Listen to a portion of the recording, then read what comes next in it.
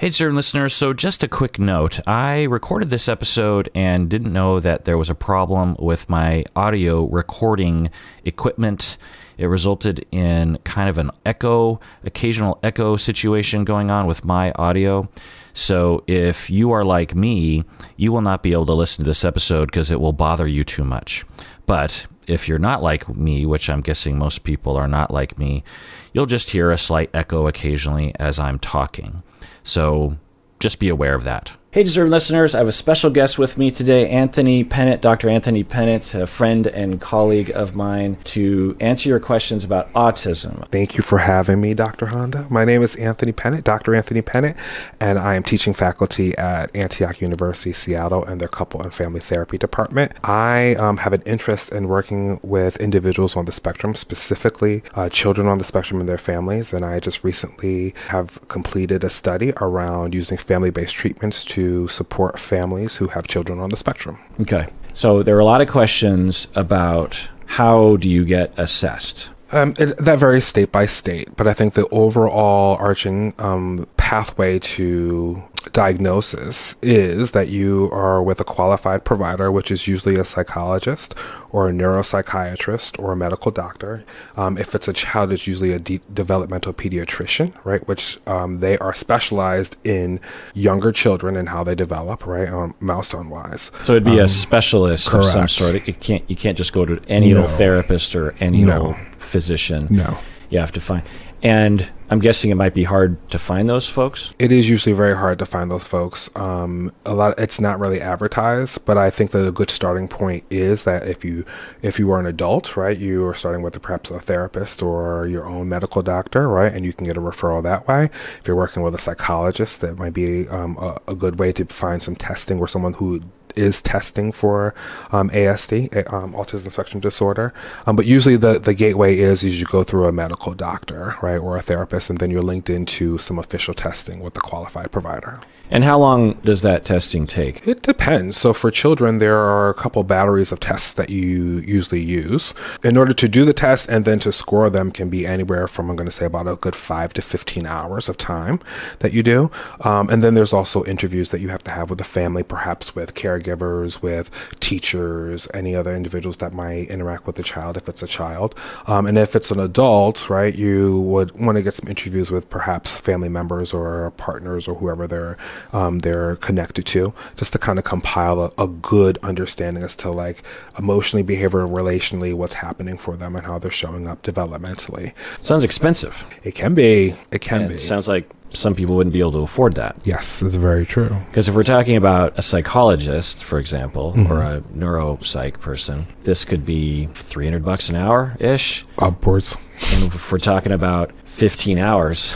What about people that can't afford that? People that cannot afford that. The good thing is that most of the time, if you can go through a medical doctor or get a referral from your PCP, your primary, that can be usually covered through insurance for the testing. There's usually a waiting list, you were saying. Correct. There usually is a waiting list. And unfortunately, in Washington State, the waiting list, like for example, at Seattle Children's, right, it's about a year and a half. Yeah.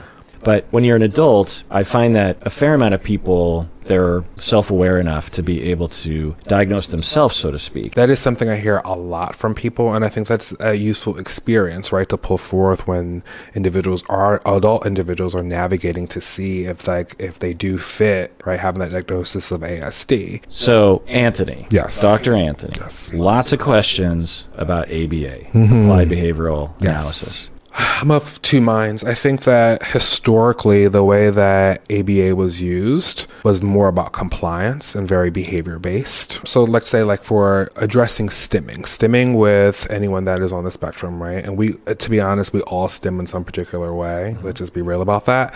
But when it comes to stimming, it might be head banging or shaking of the leg or echolalia. It's a form of regulation, right? I just want to say that first and foremost.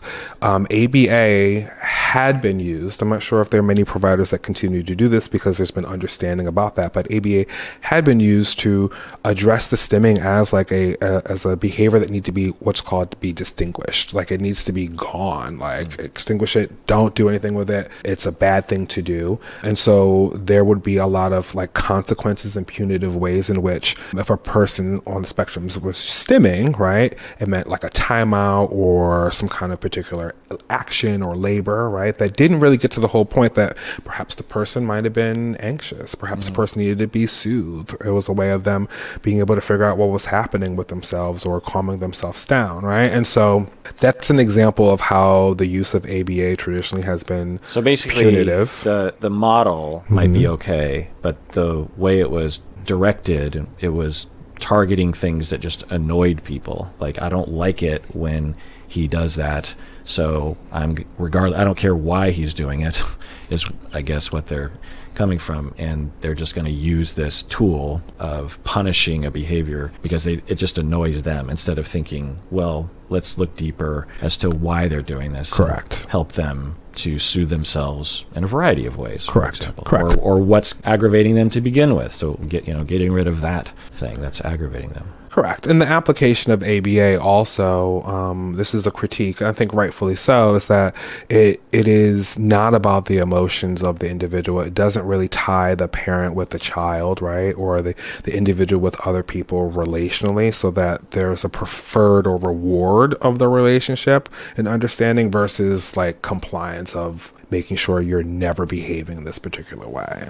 Is there a good depiction in the media regarding autism? Whenever you talk about a good description or a good understanding, right, illustration of what it's like to be on the spectrum, there will always be this divergent amount of like if it's good or bad, or what it does do or what it doesn't do, or what it covers or what it doesn't cover. And to me, I've stepped back and go, you know what? That's kind of like it is for describing a person on the spectrum. No two people on the spectrum are the same, right? And how they show up is not the same. I think it's because we're human, right? And no two humans necessarily are the same either, right? Like, however, I think there are a couple of cool things that I like in video and film that like really talk about what it's like to be a person on the spectrum. Love on the Spectrum on Netflix. It shows, I think, some of the ways in which individuals have grown over time, right? Since they've gotten their diagnosis, going through ABA, maybe doing some relational work, doing therapy, coming into their own, finding, accepting themselves and having people accept them. One thing that I really like a lot, this kind of like goes to like some of the family work that I've done, is that you see the parents really give a lot of like love and affection and belief, right? And like confidence that they know that their kids can do these things. It's unfortunate, but you see, this is a side note, but you see a lot of individuals who are on the spectrum be talked to and talked about like they don't know how to do things. To me, I think it's so interesting, right? One of the things that we talk about, one of the things that are in the DSM that talks about people on the spectrum are that they're fixated, if you will, on topic, right? And they will consume all knowledge about one topic. Okay, I just went to grad school and a doctorate degree, and I had to do that same thing too, right? So how are we distinguishing that as a pathological thing versus what I just did, right? What many other people do, right? What medical doctors do, right?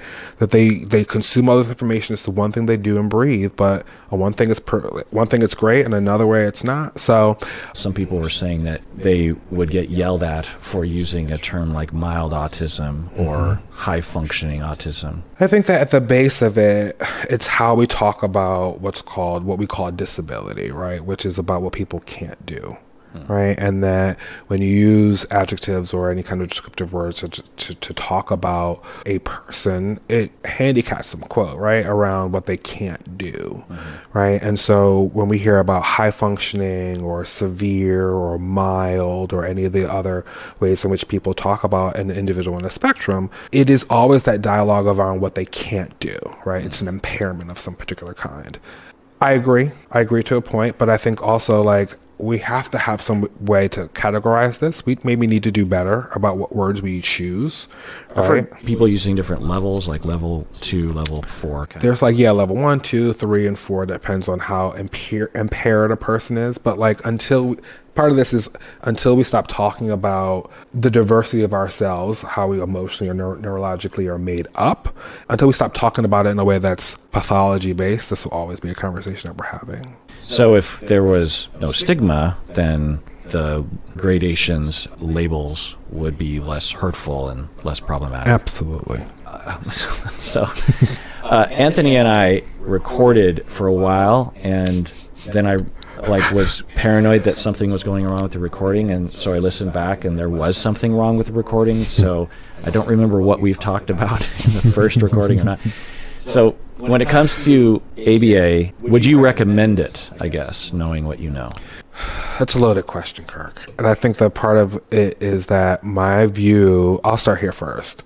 My view of treating an individual who is on the spectrum needs to be family-based first. And I think that even that's for an adult, right? There should be some kind of relational aspect as to what's happening, where the person is in, like the community that they're in, right? Their family members or loved ones, right? Because that source of support is going to be able to support the individual, and that there's impact, right? And well, as family therapists, we're probably Yes. oriented this way. Yes. In general, it's not just for autism; it's for ADHD, Absolutely. depression, personality issue. Yeah, because all these things impact one's relationships, which in turn affect the condition. That's true. If you have autism and you are in a loving family that understands the situation, then it's just a difference, just a learning difference or a different way of approaching the world. That isn't pathological. It's not a problem. It's understood. People know how to communicate about it. Whereas if you have an individual that is in individual treatment, but everyone around them is in the dark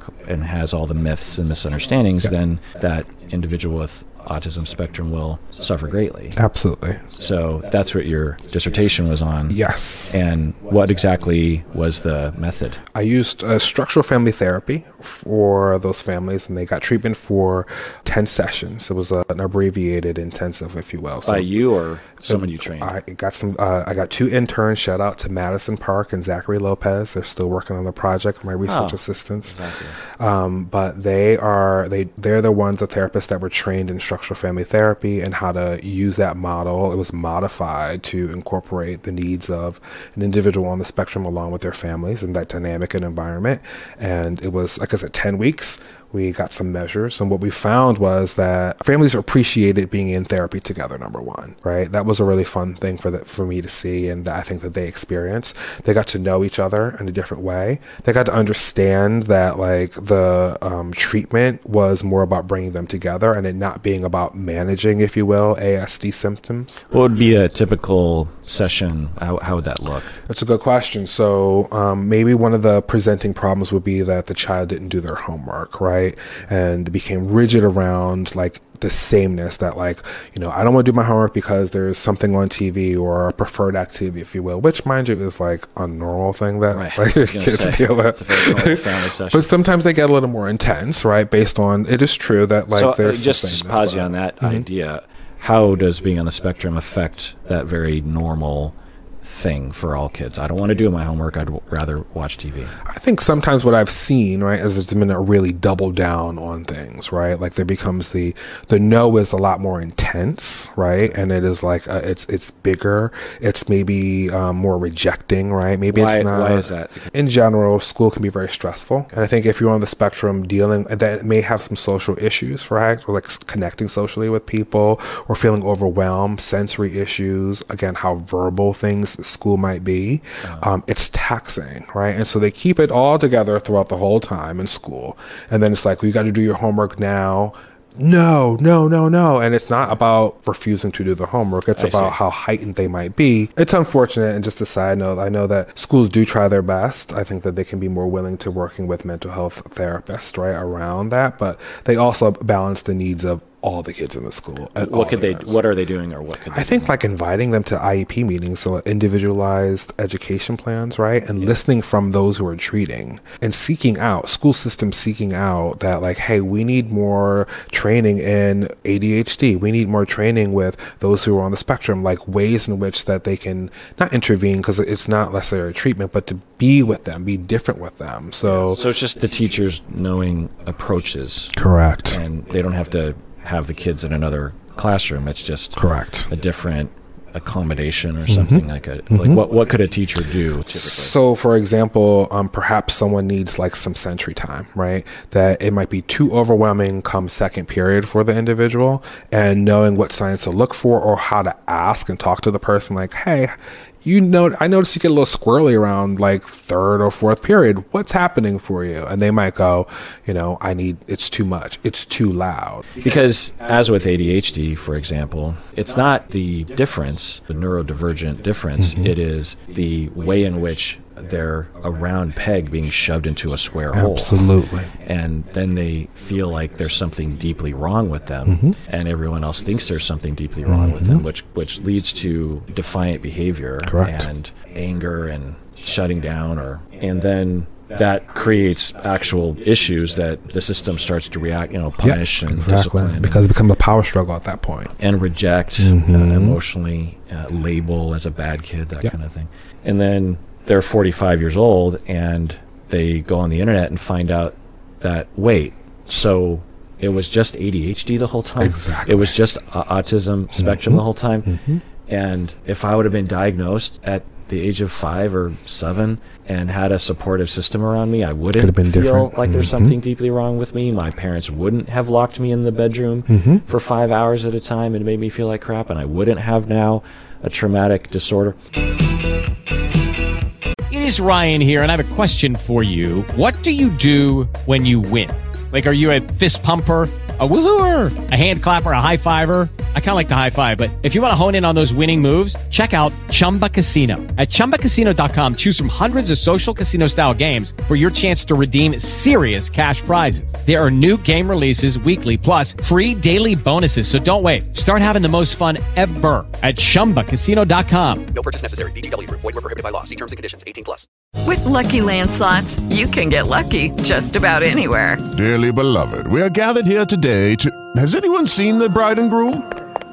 Sorry, we're here. We were getting lucky in the limo and we lost track of time. No, Lucky Land Casino, with cash prizes that add up quicker than a guest registry. In that case, I pronounce you lucky. Play for free at LuckyLandSlots.com. Daily bonuses are waiting. No purchase necessary. Void where prohibited by law. 18+. Terms and conditions apply. See website for details. Right, so getting back to the family therapy session, what it would typically look like. So your family therapist is there, you have the parents or the siblings there as well? Correct, everyone in the family. Everyone's there, and the therapist in turn at Antioch is working with the family, and the issue of homework comes up where the parents are like, he refused to do his homework. She refused to do her homework yesterday. What might it look like? What's a typical way that might look like to help the family? So some of that is examining where the parents are in that request, right? And examining where the kid is, perhaps in that situation, and where the siblings, if there are any, might be, right? Because the parents are having an experience of a kid perhaps not being flexible enough in the particular moment, or just not being compliant, if you will, right? And then it gets transposed onto like, this is just why you're so rigid, and it's partially because you're on the spectrum, and I'm having a hard time doing this, and it may not be. So getting them to slow down, right? And sometimes speak the same way, because with parents, sometimes one person is the disciplinarian and one person might be the more the nurturer, right? But getting them to be on the same page to kind of go, okay, what's happening for you, kid, child? What can I help you with, right? Which is good parenting for any kid. Exactly. Is it just that if there are cracks in the system, parenting-wise, it'll become more evident if a kid has a neurodivergent issue? I think yes, overall, and structural would say absolutely. Yeah. Having options and being attuned, and not just automatically assuming that because little Jane is refusing to do something, it's because she just wants to be a pill, Exactly. if you will. Exactly. But maybe there's something else going on, and so just taking a time to ask or how do you feel today? And in the families that I would work with, I would say, this is where we want to be, where you can actually have, say 50% of the time, your kid will open up to you under those circumstances where they give you some attitude. You're just like, something going on?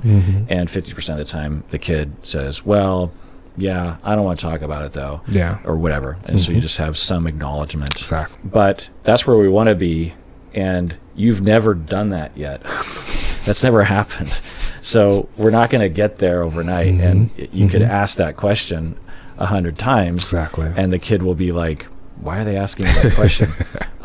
This doesn't feel safe. I don't even know how to answer that question because I've never grown that muscle of how to talk about or even know what's happening with me. So whatever age the kid is, we have to start there. And I tell the parents, this is a question you're going to ask a lot of yourself. Like, I wonder what's going on. And then there's a way of asking the question, and don't expect the kid to respond. Exactly. Like they're going to, in all likelihood, initially say like, screw off or nothing, I'm fine, because it's terrifying. Yeah, it absolutely is. So it sounds like just regular family therapy.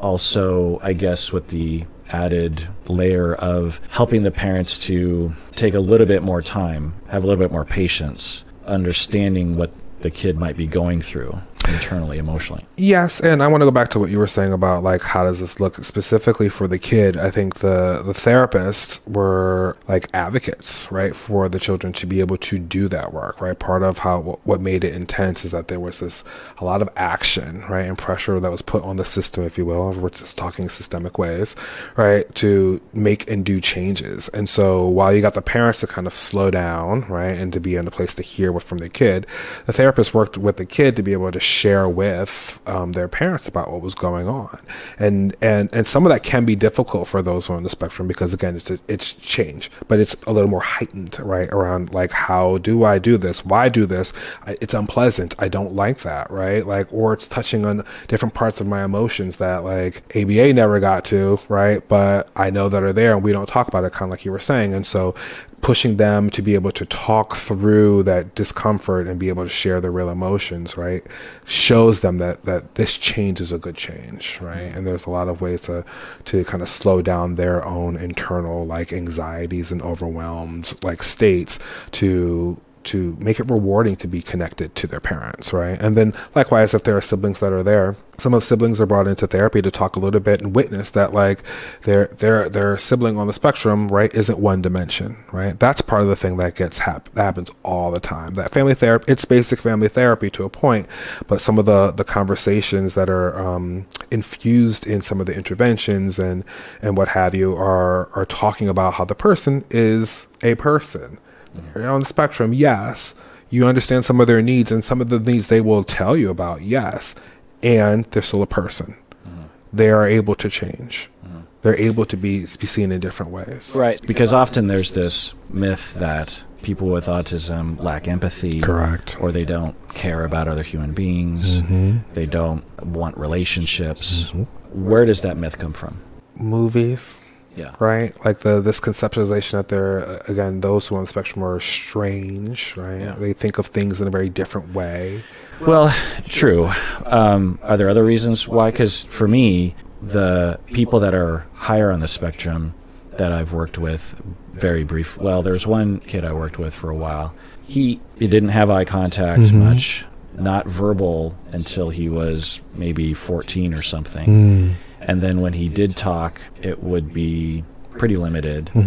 And also sometimes perseverating on certain things. He would perseverate on someone at school. There was this kid that he would compulsively talk about and obsess about, this one boy at school. He would have outbursts sometimes.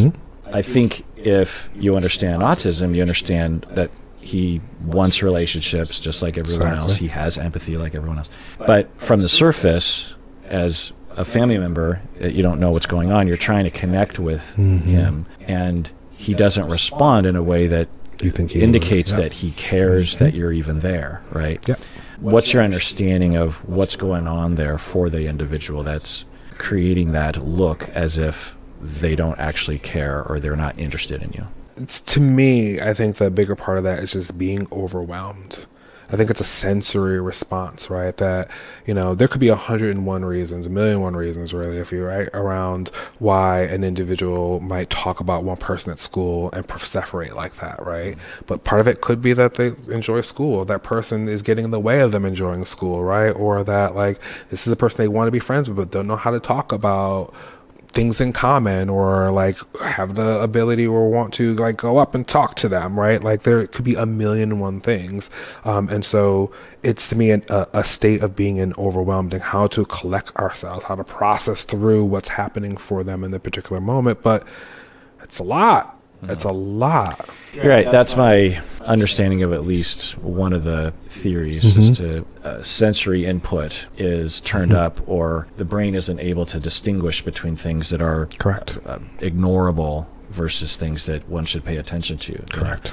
Like right now, you and I are processing a lot of sensory inputs. There's the lights and an airplane going off over it, and a fan going off over there, and there's a lot of lights and things around, and of course I can feel the chair, and I can feel my shirt, and I can feel my socks and the ground, and there's a temperature, and if I think about it, I can even feel my hair on my head. There's a lot of things that are happening, but for people on the spectrum, they might be paying attention to all those things at the same time, including noises are louder, lights are brighter. As a parent, you come up to the 3-year-old child and attempt to have a little eye contact and a bonding moment. The child looks as though they don't care, but they're preoccupied. Preoccupied. Yes, and processing. The thing that was I think is really interesting to say is that during that time when all that intake is happening, right? There's still like, how do I process through this? Oh my gosh, it's too much. What am I going to do? Can this just stop? Oh my gosh, why am I in this position? And boop, boop, boop, and just goes up, and then a glass that's really full of water, right? And then someone wants to come pull it, like pour more. It's going to spill over, right? Because it's like a shutdown. Like, I can't take anymore. Don't want anymore. A lot of our understanding of social situations is developed when we're very young. Yes. And throughout our life, but also when we're very young. And when we're literally 9 months old and we're having eye contact with our parents, and their facial expression is saying something, and then ours says something, and we use a rattle, and our mom says, "Oh, rattle," and you're like, "Oh, is this?" So we're both concentrating on the rattle now. It bakes it into the neurological pathways about how that all works, and how other people work, and how you work, and how your facial expressions work, and how eye contact works, and how understanding, mentalizing, and do they understand what's going on with me? It's very complicated, and it's developed over time. And we know, for example, if you have a kid that's neglected, they don't develop normally along these lines, and there's a window of time. First 3 months is hard to make up for if you don't capitalize on that plasticity that's present in the formation developmentally of those kinds of pathways. And you could imagine that if the individual, even if the parents were suspecting that a child was on the spectrum, but given all the stimuli that could be overwhelming or eclipsing the interaction with them and their parents or family, it could, just by that alone, would essentially make it difficult to develop those pathways and that understanding, and thus when you're older, you have more difficult time reading social cues, as they say.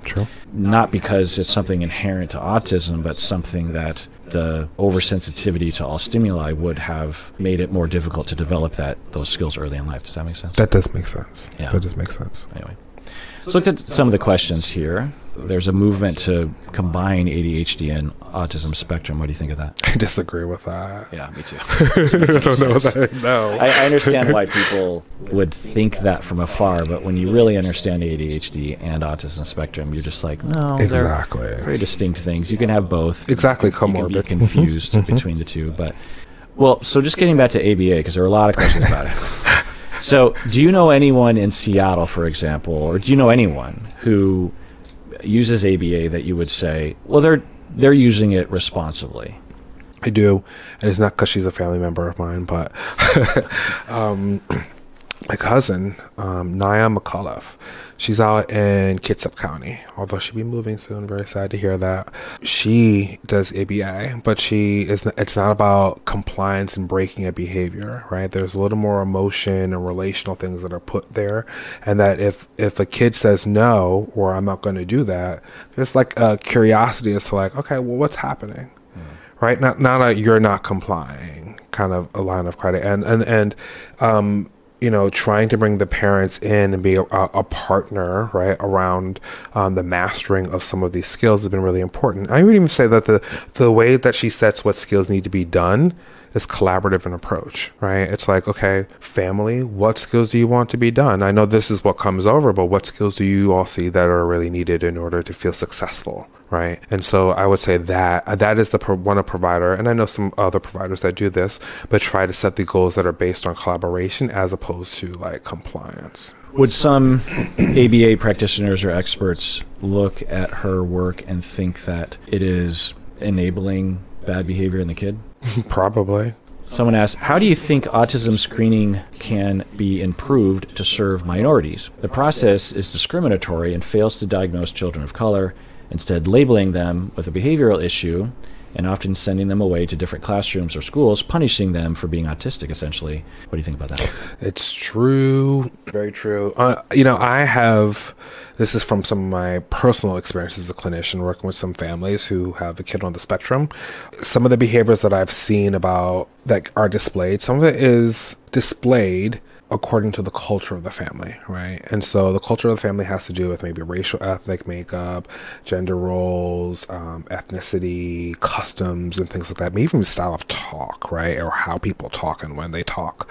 And so understanding the culture of the family has to happen while you are assessing the family. You got to this is why it's important to like talk to the parents. Right? It isn't about just interviewing the kid and talking to their community to figure out and asking questions, all right? Or you are from Ethiopia, okay? Are you from here? And what tribe do you belong for this? And what language do you speak? What custom is important for you? How do you celebrate? How do you grieve? All these particular things. It's important. It's important to know there isn't a difference there's a difference, and it's not just what appears on the paper in the DSM, right? Which is unfortunately, but it is a very white-centric way of looking at like How so? particular. Well, perhaps like the way that we're talking about like rigidity, right? Rigidity or even closeness of relationships, right? Like differ for a lot of people. Some of the rigidity that families have or individuals may have may be around keeping of customs, right? And how they show up in the home, but it doesn't mean they're rigid. It's more of a cultural expression, right? And the norm of the family. So, and I've seen that kind of like sometimes be pathologized, and I've seen that kind of be missed, right? When they're assessing, when they go, well, this person's very rigid. Well, how? And then they give that example, and it's like, that's not rigidity. That's maybe like what's an example? For like an example of like adhering to particular, like let's say a custom of the family, right? What celebrating, celebrating something, praying a specific times a day, wearing certain things, right? Having discussions in specific ways. So, for example, when we hear Black families, this is very I do this myself, but the word disrespect. I mean, it happens across a lot of cultures, but Black families in general will talk to their kids about disrespect, right? And so if you're seeing that the kid is quote unquote disrespectful, right? And then they're using the words, like the kid are using the word disrespect, their parents are using the word disrespect, the siblings are using that word, and it feels like there's just such rigidity around where they are and what's kind of going on. You might say that, there's a compliance issue, right? They're not really on the spectrum. They're not really having difficulty adhering or understanding what their parents might need, right? They're just disrespectful, and they're this conduct disorder, right? Or intermittent explosive disorder, right? Or, ADHD with aggressive type, or whatever, things like that. It's always because the way the family is labeling the kid. Correct. So Kenny asked, how does the law of consent work for autistic people, depending on the type of autism, they say? The first part, I'm like, it's a strange question to ask because consent is consent for everyone. But I would love more information as to what that means. I don't know. There's so many things. If, for example, if you're a parent, I'm guessing, and your child is autistic and say they're 25, but they are in a situation such that they can't pay their bills or have a job or function independently, as they say. What's the thought around them providing consent to have sex with someone? They start to date, and as a parent, you're watching your 25-year-old dating, and the other person seems to have more wherewithal or something, more power. Fair. And you think, Is what this a if good thing? they're in the backseat of the car? I don't know how I feel about this. Should I think of it, well, he's 25, or should I think, but he kind of is like he's 12 in a sense, so is it okay to just say, well, you have autonomy? I would say the biggest thing is when you think about, like, as a parent figuring this out for their adult child who is on the spectrum but struggles with independent living, right? My thought is that, number one, guardianship will be in place. Guardianship is a process in which parents can still retain their parental rights over their child to a point, depending on where the person is, I would say, in adulthood. So that allows them some rights to be able to do that. As far as having that conversation, that's a really good question, right? I think that the first thing that comes to mind is, like, what's the emotional age, developmental age of the person, right? And like you were saying, if it was more like a 12, like, how are we understanding what sex or sexual or touching, right? Because that's the part. It doesn't have to be about sex, but just like your own body, right? And your, like, consent to things, right? Your autonomy. How are we thinking about that? How are we talking about that? I think just have the conversation with individuals, right? See where they're at, right? Because maybe they might be emotionally around 12 or 13, but they understand what sex is and why they want that and why they want to be touched, right? And so have the conversation. Okay. Yeah. Yeah. The autistic kid that I worked with, he was a teenager. Like I was saying earlier, he barely spoke, and I think he started to speak later in life, like 10 or 12 or something. But he went through puberty and was now interested in touching himself and would just do it anywhere. And it was, at first, people were shocked, and then eventually people were like, well, what are we going to do? And then we went on a program to help him with it, and so we explained in a way that that he eventually understood, and we said, here's the procedure. You go into the bathroom, you close the door, this is what you do, and then you wash your hands, and you pull your pants up, and you come outside, and we're good. And so every once in a while, he would just be like, and he'd go into the bathroom, and he'd come back, and it was fine. You know, you give them a way, and they do it. Yes. You know, and he was, you know, really good about that. Whereas if you punish, for example, and shame or turn away, then you're going to create a complex there. Yes, you will. So with consent, as you're saying, it's like, well, have a conversation with them. Do they know what's going on? And if they don't seem to have any awareness of what's going on, then I would intervene. But if they can develop the understanding of their bodies and their rights and what they want, then they can begin to figure that out on their own. Exactly. The way everyone does. Exactly. Yeah. Interesting. Okay.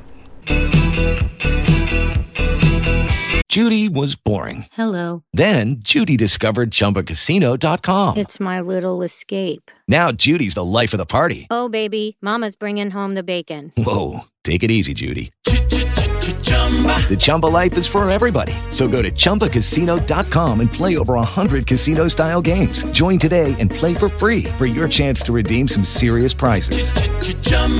ChumbaCasino.com. No purchase necessary. Void where prohibited by law. 18 plus terms and conditions apply. See website for details. Deserving listener Josephine from Sweden says, my brother has Fragile X syndrome, which makes him severely autistic. He has the mental capacities of a child and has always had a small vocabulary. He hasn't known how to express his feelings with words his entire life. He's 34 now.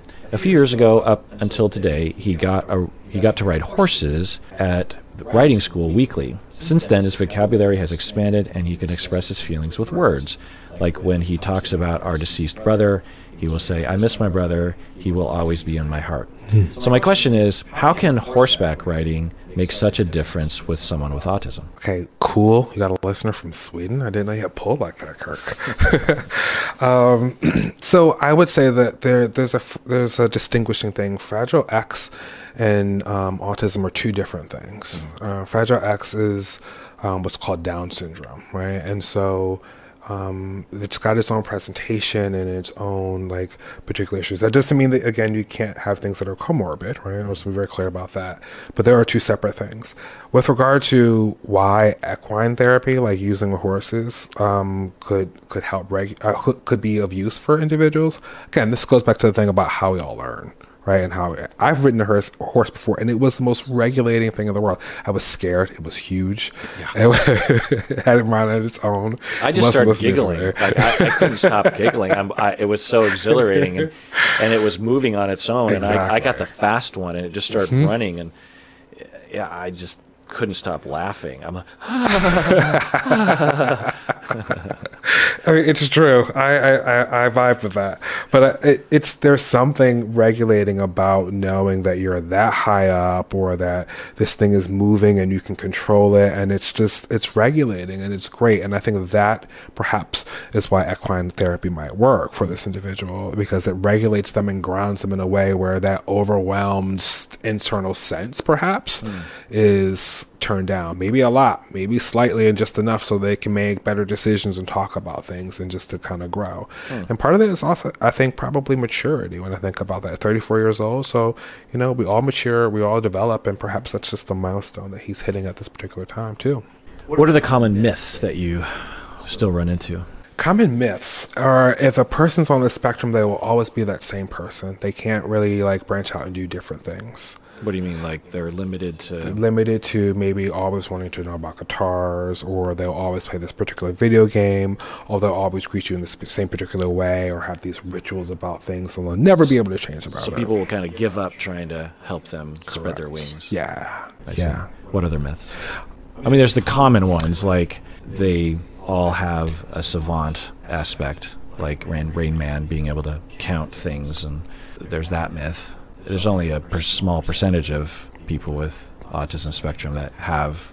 I would say humans. I would say humans. that IQ. Yeah, right. But a higher percentage, though, right, of people with autism. That is true. Have higher IQs.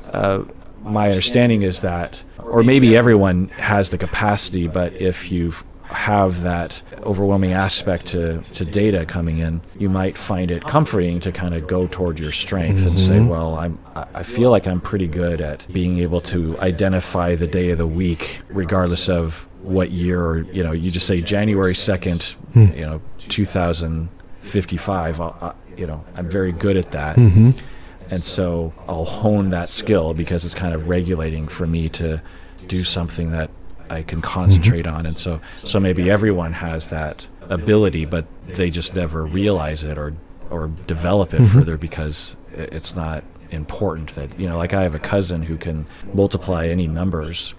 You just give him any two numbers and he can within 2 seconds give you the what? Yeah. And I don't think he's particularly good at math. Like he's not good at calculus, or he just has that one skill, and he's not on the autism spectrum, and so maybe all of us have that capacity, but for people on the spectrum, they just develop it further. Yes, I think that's a possibility. There's another myth as you were talking that came to mind a little bit, is that this is usually in the presentation for those who may have severe autism, right, and might be comorbid with some other things, but that they're unpredictable and dangerous and violent, right, and you see a lot of that within school. Like Sandy Hook. Yeah, you're gonna hurt me, and you're gonna do all these things, or if I ask you to do something, you're not gonna understand, and that's the way you're gonna be able to talk to me, is through violence, right? And that's so not true. Right. So not true. Yeah. Well, there are a number of questions about girls and women on the spectrum and how they're often ignored and misunderstood, and how it might present differently. It's absolutely true. Based on the DSM, how they got to understand, through the research studies, right, around the APA, if you will, around how do we solidify this diagnosis, or what are we seeing in this diagnosis of autism, was mostly males, right, and it was not about anyone that was woman at all. So I think that socialization plays a role into that, right? Definitely around how agreeable perhaps a person can be based on their gender or perceived gender, right? Some of the things that they decide to do around the house, right? Perhaps, right? Or how they move about in their lives, or even in school, how they show up, right? Like, again, how agreeable or compliant they might be.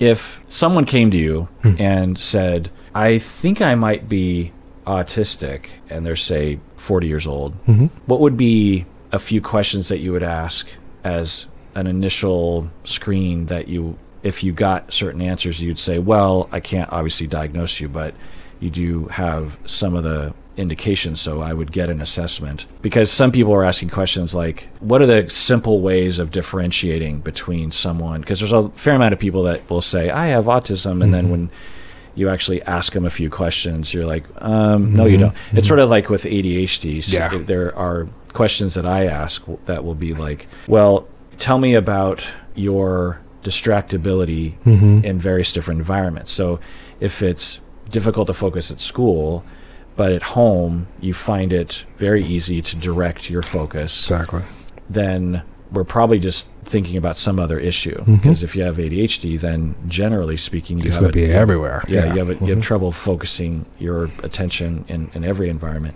And there are other kind of quick screening questions I wouldn't diagnose from, but it would be a quick way of getting a sense of what's going on. What kinds of questions would you ask to assess that with autism? As an adult, I might ask questions like, tell me about how you connect to other people. What are the things that you might do for fun, and who do you do it with? Okay. Right? So what would you hear from someone that had undiagnosed autism? Perhaps they might say is one person in particular that they do things with all the time, right? And maybe that one thing that they do is along the same lines of things, might it be, or that same thing, right?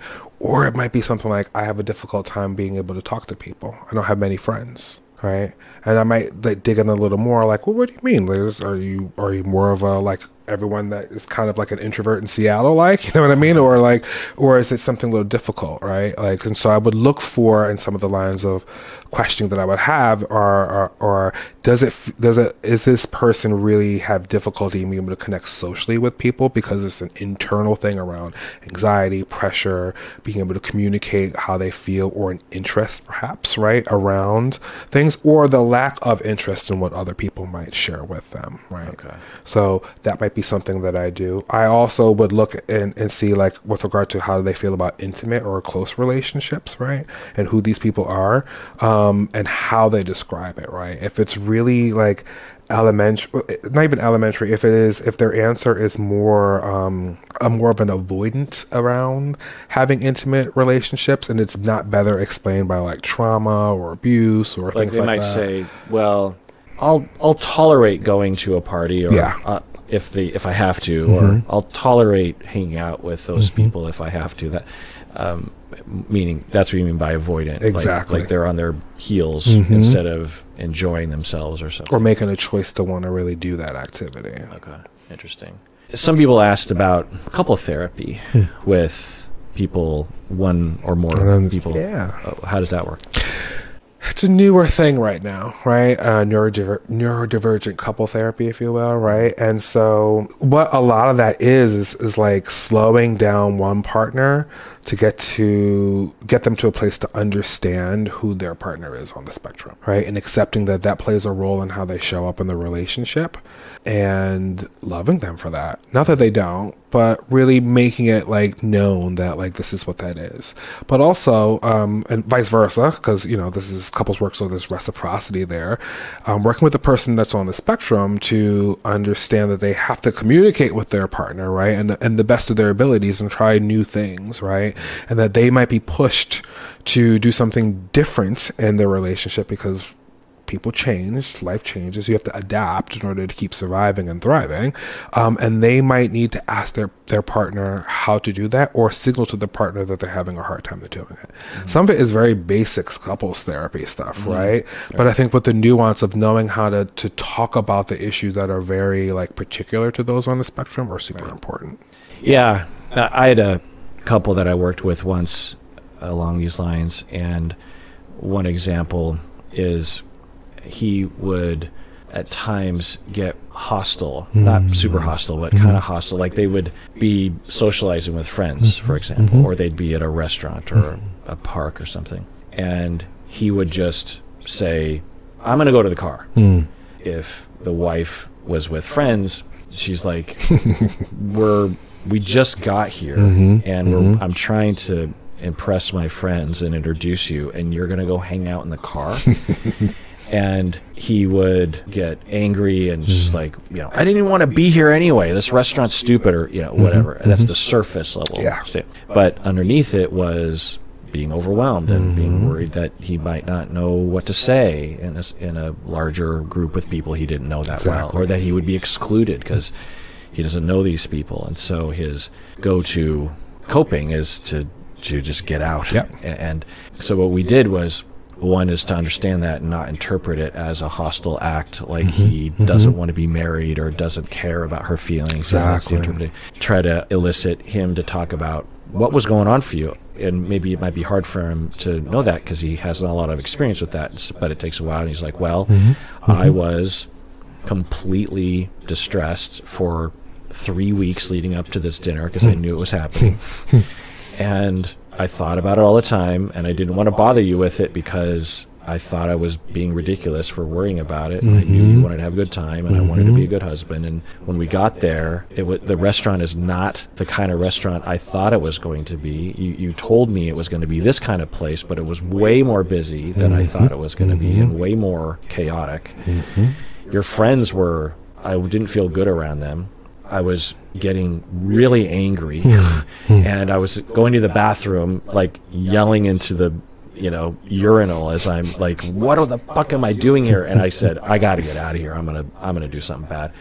Meaning I'll be hostile directly in front of these people. And so I just need to go to the car. And if I go to the car, I can stare at the window and I can calm down. And that's what I did. And it's like, oh, okay. So you understand.